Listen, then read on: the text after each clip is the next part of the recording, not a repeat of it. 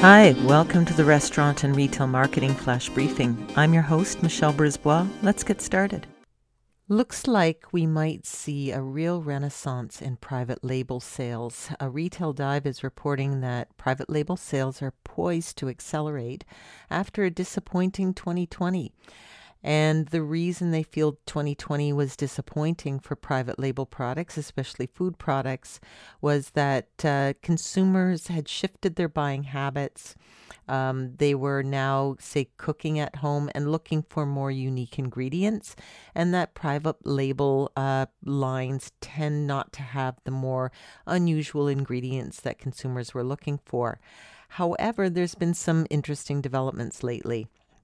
And so while private label accounts for just 4% of grocery e-commerce sales, but the number had quadrupled over the past 2 years, indicating an opportunity for retailers to capitalize on rising omni-shopping habits.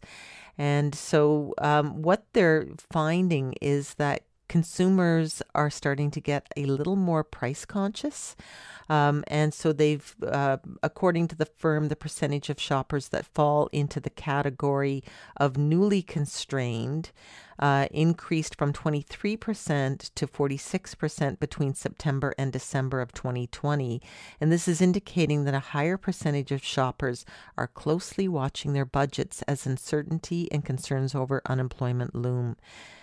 So a little bit of uncertainty there, fairly significant jump. And I found that interesting in terms of the recovery, and that perhaps there may, Lord knows where companies are going to land in terms of how their structures will look, who will be working from home, who will be in the office. So just the uncertainty alone is making shoppers a little more inclined to look for private label products, and there's a chance to innovate there. Talk to you tomorrow. So come on, let's get out.